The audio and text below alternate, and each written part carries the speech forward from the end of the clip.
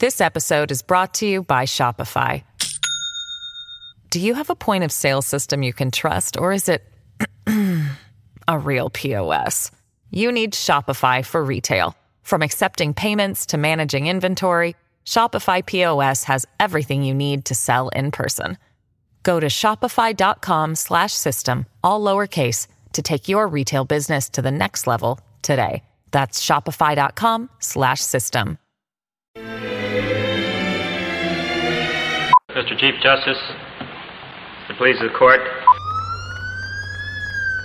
I hope that we can get the constitutional standard higher, that there can be a case where they will make a determination that is more protective of people's lives and Fourth Amendment rights. But I don't know if we have the court for that quite yet. This is Life of the Law. I'm Nancy Mullane. Welcome to In Studio. I'm Nancy Mullane, executive producer, and we're in the studio to talk about our most recent episode, Death by Police, A Mother's Diary. Our story is the recordings by one mother after a police officer in Madison, Wisconsin, shot her 19-year-old son to death. Andrea Irwin is not alone. There are mothers, sisters, brothers, uncles all over the country suffering from the loss of a loved one to a police shooting. In 2017, the Washington Post reports police in the U.S. shot and killed 987 people. 68 of them, men and women, some of them teenagers like Tony Robinson, were unarmed when they were shot and killed by police. The county with the highest number of police shootings per capita in the country is right here in California, Kern County. Last year, police in L.A. shot more than 3 times the number of people the New York police shot, even though they have 1/4 as many officers. Studies show police kill unarmed young black men at more than 20 times the rate they kill young white men. What's behind these police shootings? And what's the standard for lethal force? Is there a way, under the law, to prevent future shootings from happening? Today, in studio, we're going to take a bit of a different format. Rather than me introducing our guests, because of the bias that we might carry as individuals in this society, because of the way we are seen in society by police, I'm asking each of our guests to introduce themselves, to tell us who they are, who they look like, and what they carry in their voice. I'm Nancy Mullane. I'm executive producer, and I am a white, middle-class, middle-aged woman who lives in San Francisco in a bit of a diverse upper-class neighborhood. And that's me. That's what I carry. Osagie? Hi, my name is Osagie Obasugi. I am a tall black male, approaching middle age, who lives in an East Bay neighborhood that thinks it's more diverse than it actually is. And I'm a professor at Berkeley. I'm Tony Gannon, senior producer here at Life of the Law. I'm of mixed cultural heritage. I identify as both white and Latino. I grew up in a middle-class household. I have olive-colored skin when I actually get out into the sun, and I have a big beard and mustache.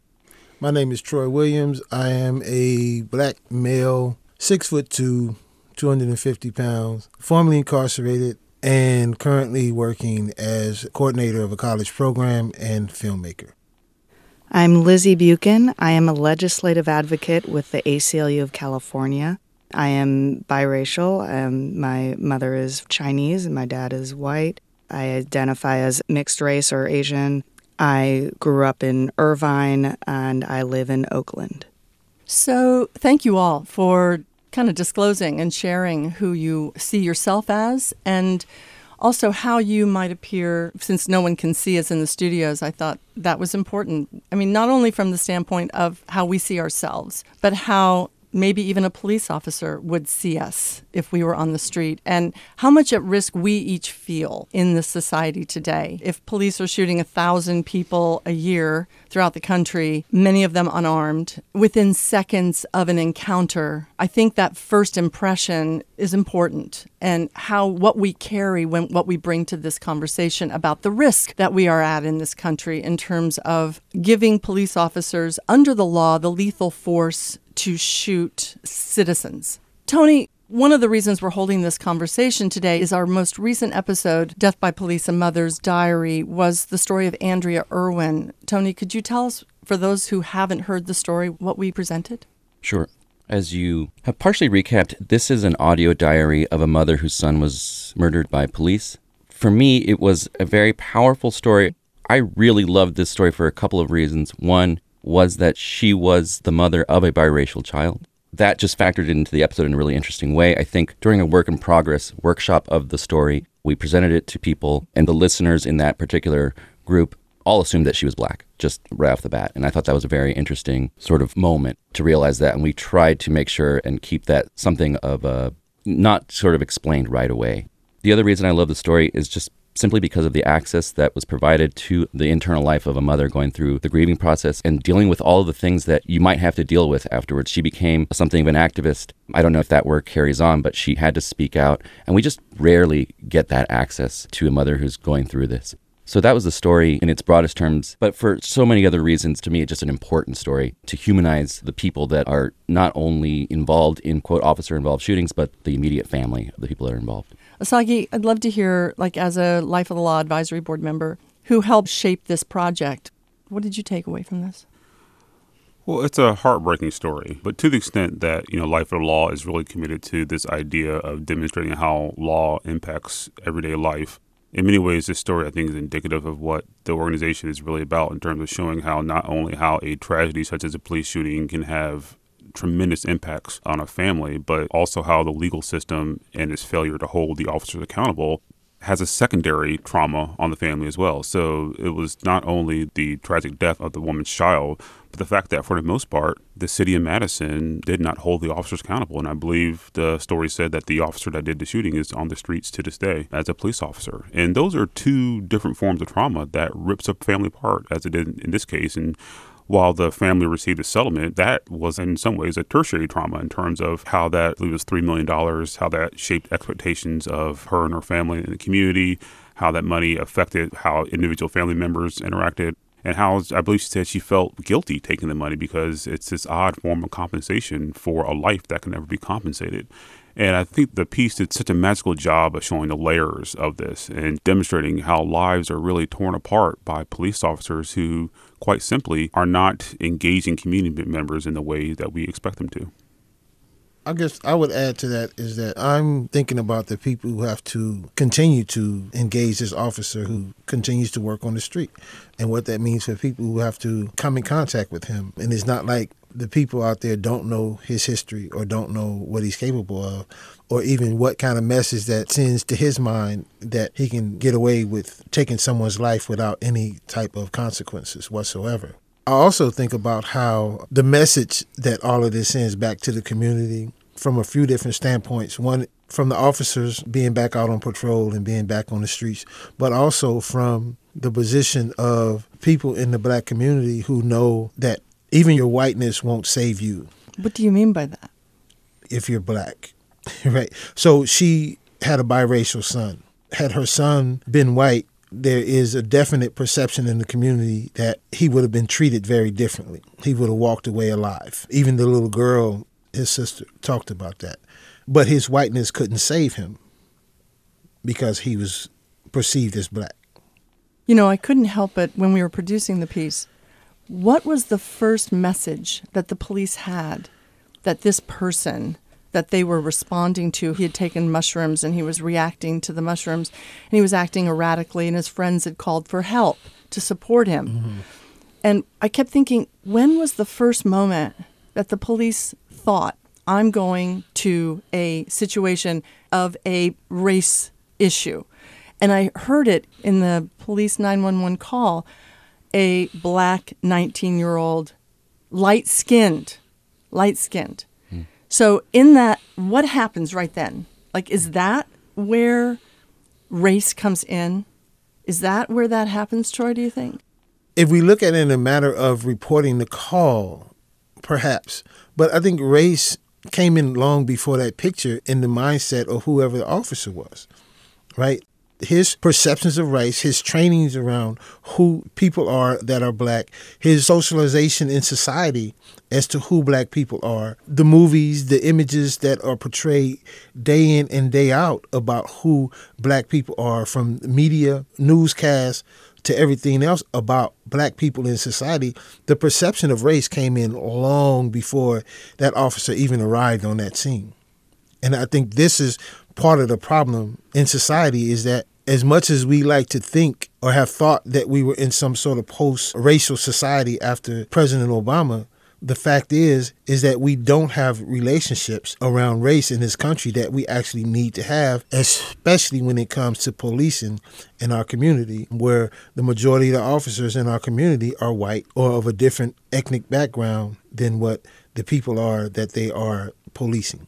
So, Troy, you're saying that what that police officer, what was happening in his mind, happened like it's been built up. He's basically been in racist training as a professional or even as an American. You know, of course, I don't have the necessary factual basis to actually prove this point, but historically in this country, there has been a perception about who black people are since we were kidnapped from Africa and brought onto the shores of this country. There's a perception about who we were and who we are, and that continues to exist in this country. And we are not taking a serious look at those issues. We are not taking a serious look at the historical overlay and the racial disparity, the racial perception that black people are something other than human in this society and should be treated anything different than what they would treat their own children in this society. Mm-hmm. Right. And I think one way to think about this, if you think about the recent phenomenon of Black Panther, right? Part of the reason why Black Panther, the movie, was such a cultural phenomenon is because it made the radical statement that black people can be superheroes and that a place like Wakanda can be technologically advanced to the point of having things that other parts of the world didn't have, right? And that's a radical statement about blackness that people have not seen in the media. And that's part of the reason why folks are so energized about it, because this is a narrative that the mainstream media doesn't typically have about black people and what black people can do. And so this gets to Troy's point that when an officer goes into a situation where he's told that there's a young black male who is exhibiting erratic behavior, he's bringing into that situation the years of socialization that has taught him to be fearful of young black men in this situation. So this is a problem that is exacerbated by police training, which is often not where it should be. But you have the combination of poor training along with decades of socialization where everyone from the person's parents, friends, since they were, young children, have been teaching them how to react to these situations or how to react to black people in general. Now you fast forward to a point where this person is now an arm of the state who is legally charged with being able to use a weapon to resolve certain situations. That all happens very quickly. And so in the immediacy of what might seem like a tenuous or frightful situation, the immediate response is not to engage the person in non-lethal ways, but rather the response is to respond to these long socialized fears in a way that results in the use of deadly force. And so I think what Troy is getting at is just this is a complex situation that we have to look at in terms of not only the shortcomings of police departments and police trainings, but how we as a society, when we teach people to be fearful of black people and other minorities at a young age, that allows people to, when they grow up and are in positions of authority, to treat minorities in a way that can often lead to their untimely deaths. Especially in addition, I would say, to the fact that there has not been, and rarely, if ever, are there consequences for that deadly encounter, right? And on top of everything that Osagie just said, there are not consequences for that behavior. So why should I change my behavior if there is no consequence for the behavior? There is no incentive to change. And the reason why there's no consequence is because when you have prosecutors or juries who are faced with this question of whether or not a police officer acted poorly, the way they're thinking about the question is like, well, if I was in a situation, I saw a young black man come at me in this way, I would have done the same thing. And that's part of the problem. That is, we are socialized to engage young black men in a way that thoroughly disregards their lives. And so it speaks to the greater point of, when folks talk about Black Lives Matter, what we're talking about is this idea that we have to take seriously the fact that African-American lives are precious and should not be treated as cannon fodder or should not be engaged with in a way that assumes that they are always a deadly threat to someone. I think that this is all really important, and race absolutely infects the entire system of policing. And one of the manifestations of that is that our laws around when an officer can use deadly force are so broad. They give such wide discretion to police officers. And as a consequence, we have Nancy relayed the stats earlier where police kill unarmed young black men at 20 times the rate that they kill unarmed white men of the same age. And it's an appalling statistic. And that's one of the consequences of having such broad discretion in our law. The legal standard right now is that an officer can kill someone if they perceived a threat. And certainly what we're discussing now about implicit bias and about often explicit bias, where a person's race can feed into that perception of a threat. Our current legal standard really, it allows an officer to assume that someone is going to be armed. Lizzie, is that a national standard? It's interesting when we think of law, we think, okay, so a perceived threat. But if the person really wasn't a threat, then the law will adapt to that. Like the law won't apply. So tell me more about what is the law nationally? What is the state law? How does that work? Yeah, so it's a little complicated because California, so we have our law on use of force and what's referred to as justifiable homicide by an officer. Those were written in the 1800s, and the justifiable homicide by an officer, that hasn't been updated since then. And so it is very out of date. It's actually below the standard of the Constitution. The current law in California says an officer can kill someone who's accused of committing a felony, any felony. Now, because that's below the standard of the Constitution, it's actually not applied in a criminal context. So that's where it gets a little complicated. But there have been a couple Supreme Court decisions in the 1980s that added more specificity to these laws and established a baseline of when officers are allowed to use deadly force. And what the main decision, Graham v. Connor, said was that an officer can use deadly force if they perceive that there was a threat of serious bodily injury or death, and a reasonable officer in that position could have also used deadly force. And so in California, even though we have this obsolete law, basically, we apply the constitutional standard because you can't have a law that's below the standard of the Constitution.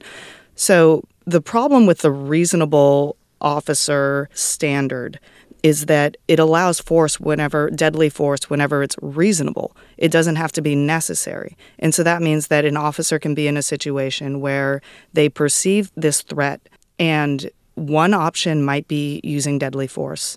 Another option might be retreating, calling for backup. Another option might be employing some de-escalation tactics. So officers have a lot of tools at our disposal, but under current law, they don't actually have to use them if they can justify using deadly force. And so that's really one of the major problems with current law. Another problem is that we don't hold officers accountable for their conduct leading up to a deadly use of force in a criminal context. So that means that under current law, an officer can jump in front of a moving vehicle and shoot the driver because suddenly the officer is in danger, even though they absolutely created that danger. Mm-hmm. We saw this with Tamir Rice. These officers, they heard reports of an armed person in a park, and we all know now it turned out to be a 12-year-old with a water gun. But they thought that this was a dangerous situation, but they decided to pull up right next to Tamir Rice, and they killed him within seconds. That was absolutely their poor decision-making that created a dangerous situation. They were not held accountable for that because they made the claim that was held up that they were in a dangerous situation and they had to use deadly force.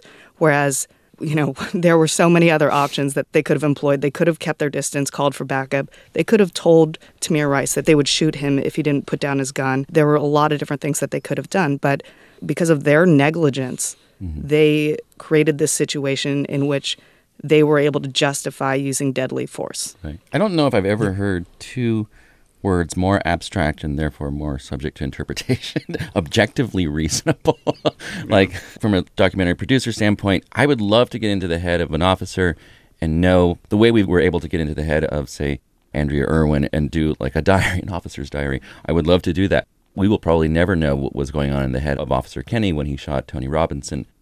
This episode is brought to you by Shopify.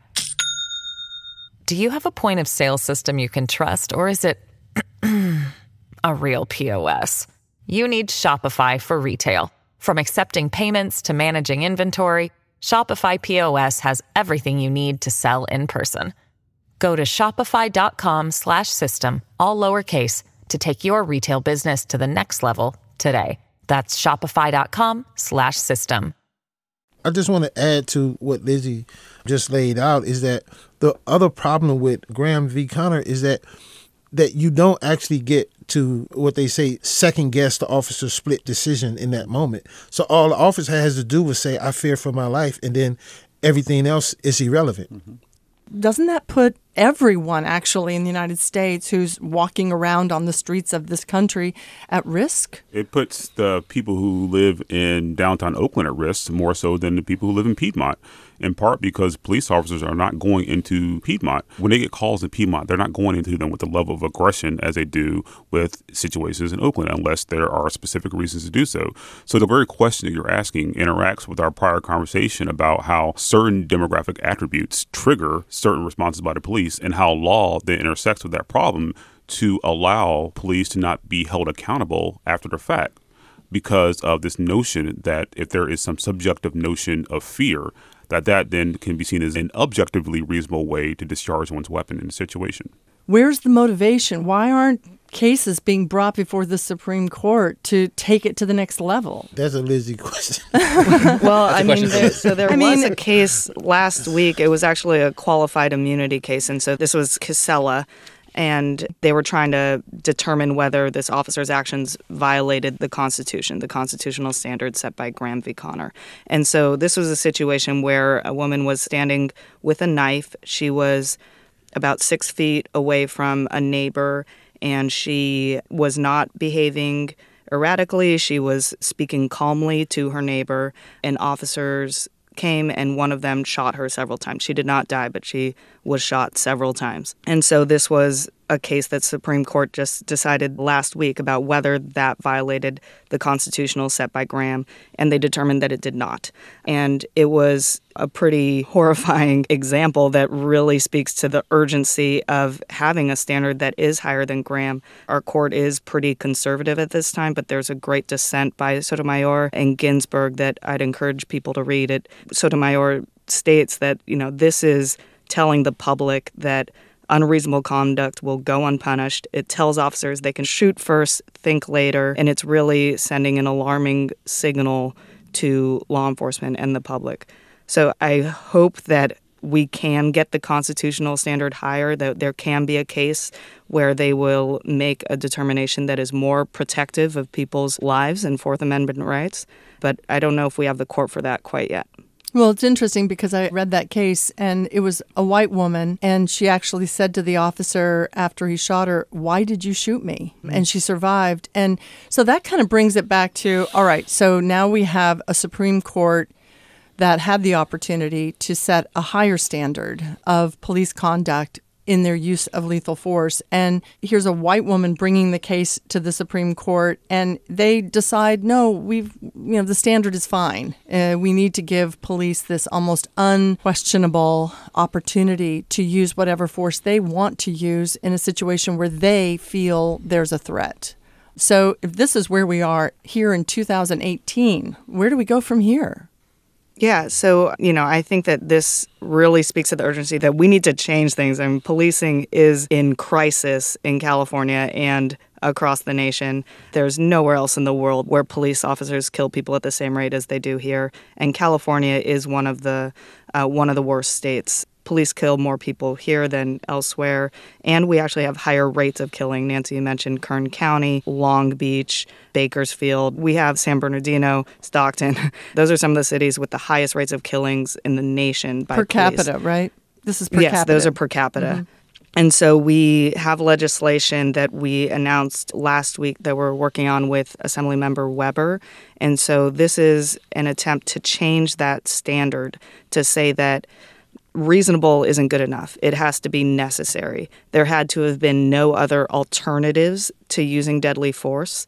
And it also is going to take accountable an officer's actions leading up to the deadly force. And if an officer is negligent in their behavior, or if an officer is the one who created the dangerous situation, then it is not justified and they will be held accountable. There are a lot of problems. There are a lot of reasons why police unnecessarily kill people and disproportionately people of color. One of the problems that we're trying to fix here is that the legal standard just isn't good enough. It gives way too broad of latitude for officers to kill people. This is AB 931, Police Accountability and Community Protection Act, that's before the California legislature?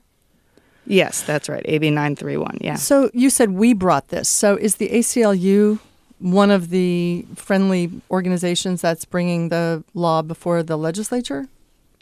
Yeah, so we are sponsors of the bill along with several other community partners. We have a great coalition behind this bill, including organizations that are working on the ground with families who have lost loved ones to police officers. And we've got a great and diverse group together working on this. And so we've been working on this for a couple of years. You know, this change is long overdue.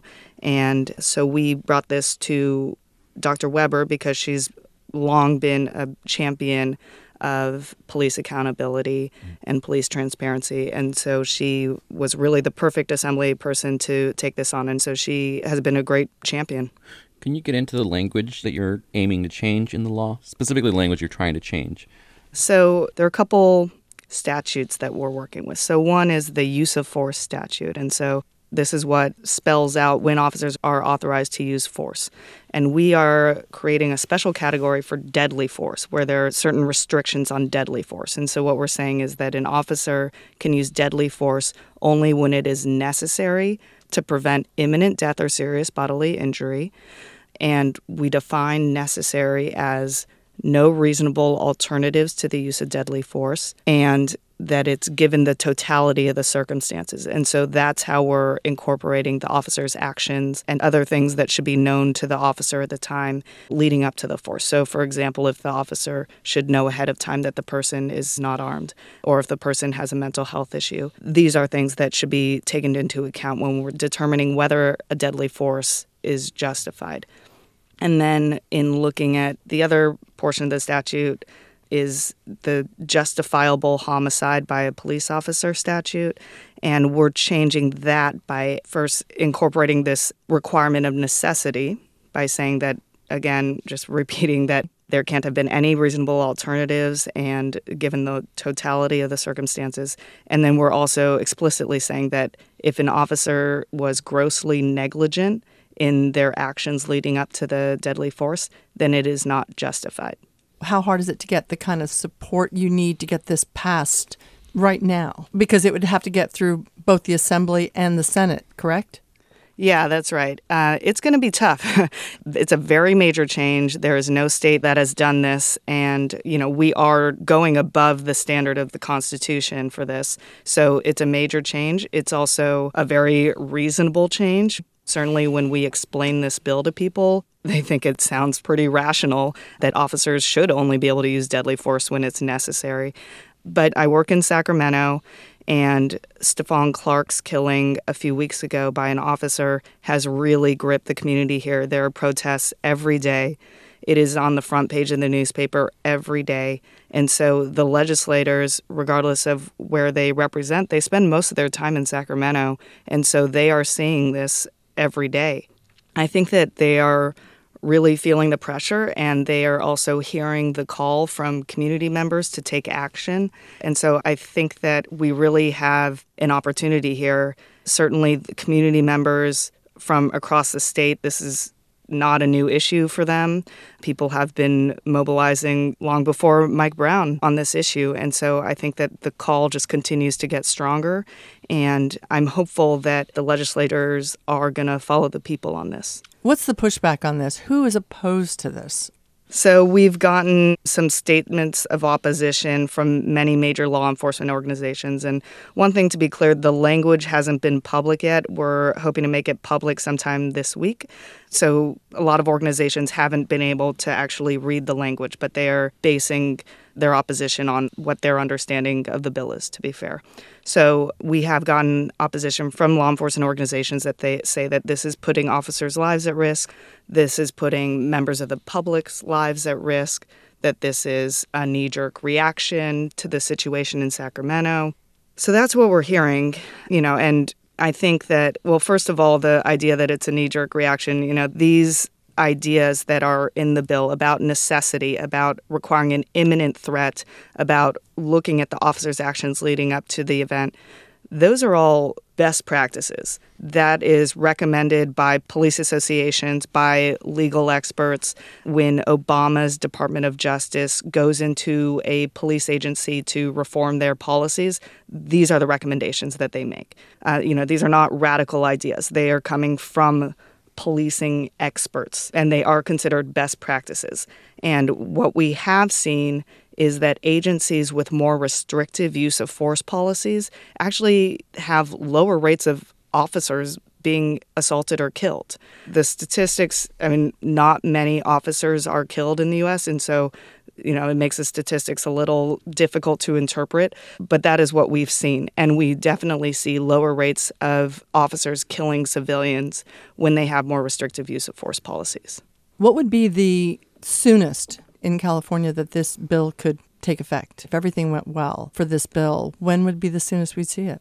If this bill passes and is signed by the governor, it would go into effect January 1st, 2019. So I just wonder, we don't live with this bill now. We're living with the current conditions. So, I walk on the street. I'm not afraid. I'm really not. I see a police officer drive by. Yeah, I don't like them when they're behind my car because I'm probably going to get a ticket and I have to pay. But I'm not worried about my life. That's just who I am in America today. And I'm sure that's a privilege based on the color of my skin.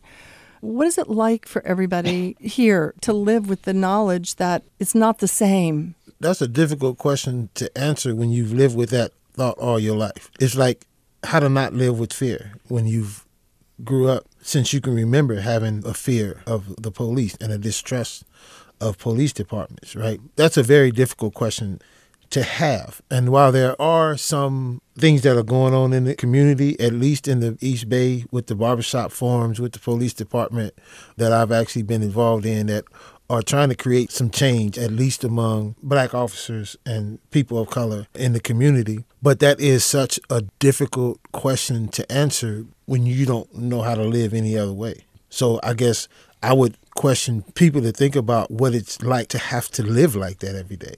I don't even know how to qualify that question. Yeah, it's a complicated question, I believe. I have very complicated feelings toward police. I think that I have also grown up with a certain amount of fear and reservation, in particular fear of sort of unjustified use of their authority. But then on the other hand, I also have tremendous respect for what police officers do. So there's a part of me that doesn't know how to answer the question as well. One thing I did want to bring into the conversation is that we haven't honed in on the mental illness aspect to it.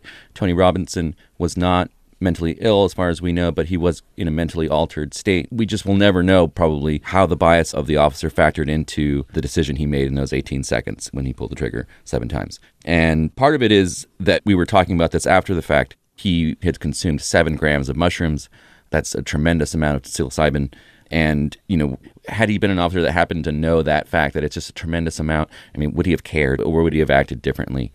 Right. And I think to get back to Troy's point, as a young black man, not so young anymore, but as a 40-year-old black man, I'm thinking back how my life has been shaped by the fact that I am deeply aware of how people perceive, 6'2", 6'3" black man walking around in society. And, for the most part, it's like little things that I've adapted that I haven't really given much thought to, but have just become part of my daily routine. So, for example, this idea of being consciously aware of how you're perceived and how your behavior is perceived is something that I think kind of shapes the experiences of black men in a way that others don't have to deal with. And in some ways, these are relatively small things. On the other hand, these are things that affect your quality of life, and they are connected to other forms of health outcomes and health disparities. So there's been research talking about how the cumulative effect of these type of stressors can have an adverse impact on people's health outcomes. And so these are things that have to be taken seriously.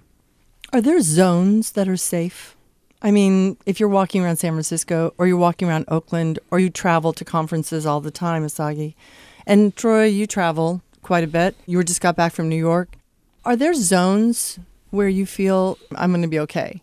I wouldn't say it's a particular zone as in some type of location, but there is always a thought of how I carry myself, how I dress. If I am stopped by an officer, I definitely go into a zone, my interaction with this officer, so that I'm perceived as more friendly and less aggressive. So there are certain things that as a black male, like Osagie said, a 6'2", 200+ pound black male who can look and be menacing in his perception from other people, there's a way that that interaction has to happen. And I have to say that there are some things that we are trying to do, at least in the Bay Area, as far as build relationships up, because I think people fear what they don't know or what they don't understand. And so we have these barbershop forums where we go out and we try to build different relationships up so that certain officers can know who it is that they're dealing with, right? And for the most part, it's been mostly officers from the black community who want change in the community that have been participating in some of these forums and really trying to educate different people about the reality of how we have to live with, because even they're faced with racism in their particular police departments as well. I've learned a lot from my interactions with them over the past year and a year plus. And I have to say that my reactions also change drastically if I'm pulled over by a black officer, I'm stopped by a black officer, or if I'm stopped by an officer who's white. I have to put that face on. I'm going to put it on no matter whoever stops me, because I probably don't want a ticket as well. But the thought that my life could be taken in a given moment has my hands at 10 and 2, and that me very alert about what emotions that I'm exuding when I'm pulled over by this officer. What does that feel like when you see an officer and they look at you? I know how I feel, and it's probably around a 3 level. What's your level? It gets pretty intense. So the other week I was in Oakland. I was standing outside the studio, had my cell phone in my hand, and the officers turned the corner. As soon as they turned the corner, I made sure that my cell phone went right up by my ear, because I want them to know that this is a cell phone, right? And they stopped and they looked at me, and part of me is pissed, right, because of the way they stopped. Hey, like, what are you doing? And I'm standing on the corner on the phone outside the studio.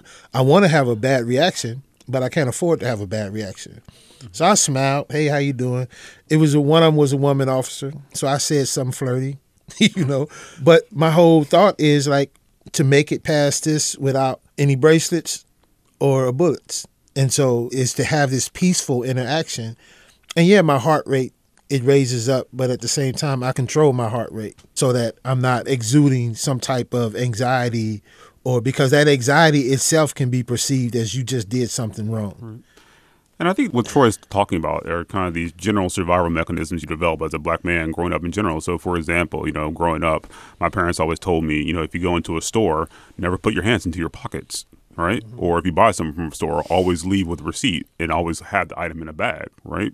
Because you never want to give anybody the perception that you have done something inappropriate. And so I think these are things that black communities and black families teach each other in terms of how to navigate society in a way to not put yourself in a position where you end up in a bad situation.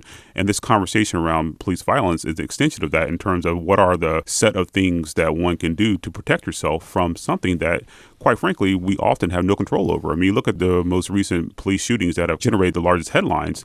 And these are things that more often than not, there's not much that Tamir Rice could have done, right? There's not much that Alton Sterling could have done, right? These are things that even in the best case scenario where you try to, quote unquote, act with respectability on all the things that people tell us how we should carry ourselves, even those situations, even respectable behavior can lead to deadly outcomes. I think this is a multi-layered problem, and the issue of police use of force and excessive force, an extension of the various ways in which young men of color have to be super aware of how they carry themselves in order to avoid being treated unfairly. There has to be consequences for behavior. If there are no consequences for behavior, then we have a lawless society, even though that society wears a uniform. Right? And so there has to be consequences for behavior.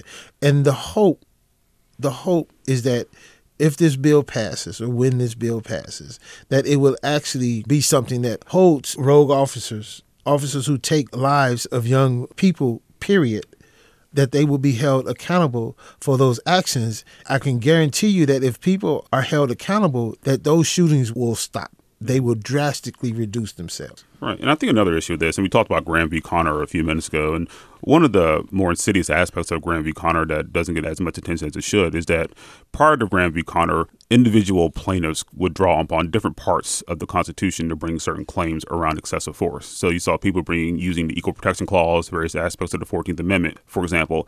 And what Graham v. Connor said was that every claim regarding to police use of excessive force has to be read through the Fourth Amendment, right?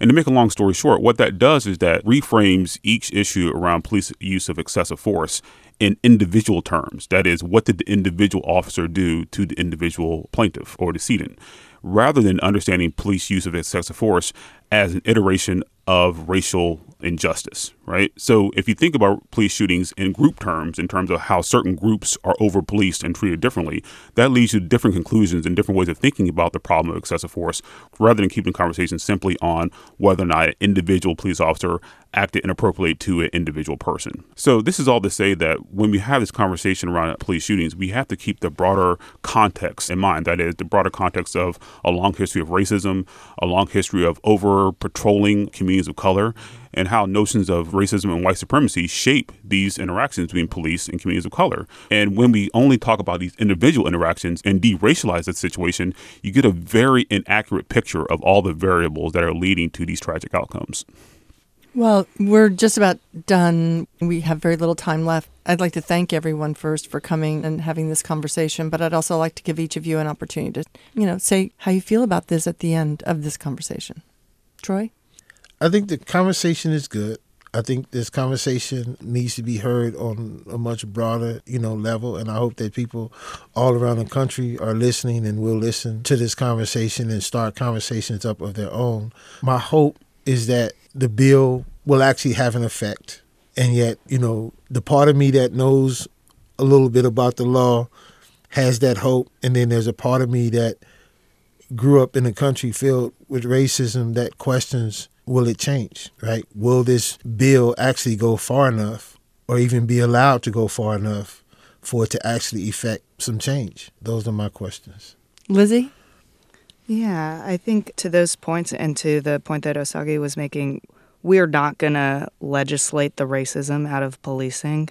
It is so ingrained in the entire system of how policing works. And I think that bills like AB 931, and we have another one, SB 1421, that deals with access to law enforcement misconduct records, we see this as elements of a movement, and they have to be seen within the context of a movement that comes from the communities and from communities most impacted by police violence, where there is such a strong drive to hold officers accountable, but most of all to make it so that police stop killing their people. These bills are not the final answer by far. We are hoping that they can be steps, if they're passed, that they're steps in the right direction that can help make sure that the movement keeps moving forward. But we don't view these bills in isolation or in a vacuum. They are part of a movement where we're trying to have these wins in the legislature to move our laws forward. But there's so much about the culture and our whole society that really needs to change. So these are just pieces of the movement. Tony? I would love to do, as I was starting to say earlier, I would love to do an officer's diary. I'd love to get into the head of a police officer that has gone through this. I don't know if that will ever be possible, but in that line of thinking, I would love to see more transparency into police procedure and in a general just sort of vie of support from police that de-escalation can also be a tactic and not just killing people, in particular unarmed people. And Osagie. Yeah, I think it's important to connect the conversation that we're having today about police violence with the broader conversation about gun violence in America. I think there's deep connections between the situation that was talked about in this podcast and the shooting at Parkland, other places, that America has a gun problem and law enforcement is not exempt from that. And I think the more we connect these conversations, I think the more light that can be shed on how to find solutions. That is all the time we have today for our In Studio. We'd love to hear from you. Tell us what you think. Or if you have a question about the law, or you have a news story you want us to sort out, send an email to connect@lifeofthelaw.org. Be sure to include your contact info so we can follow up. Thanks to our in-studio team, Osagie Obasogie, professor at the UC Berkeley School of Public Health and a member of our advisory board, Tony Gannon, our senior producer, Troy Williams, founder of the San Quentin Prison Report and RISE coordinator at Chabot College, and Lizzie Buchan, legislative advocate for the ACLU California Center for Advocacy and Policy. Tony Gannon and Andrea Hendrickson produced this episode. Rachel Kane was our social media editor. Katie McMurrin engineered here at KQED in San Francisco, and Katie Orr engineered from the studios of KQED in Sacramento. We also want to take a minute to thank listeners who have made donations to help Life of the Law make our 100 by 100 challenge of raising $10,000. These funds will make it possible to complete production on 8 feature episodes between now and June 30th. Take a minute to join listeners, friends, and supporters who have made donations. We'll be thanking everyone who makes a donation in our upcoming episodes. This episode's special thanks to Heather Thompson, Shankar Raman, Hadar Avaram, Erica Pearson, Renee Kramer, Lila LaHood, Edmund and Hillary Billings, Joaquim Salvosberg, and Margaret Wenmacher. Make a donation by going to our website, lifeofthelaw.org. We're a nonprofit project of the Tide Center, and we're part of the Panoply network of podcasts from Slate. You can also find Life of the Law on PRX, Public Radio Exchange. Next on Life of the Law.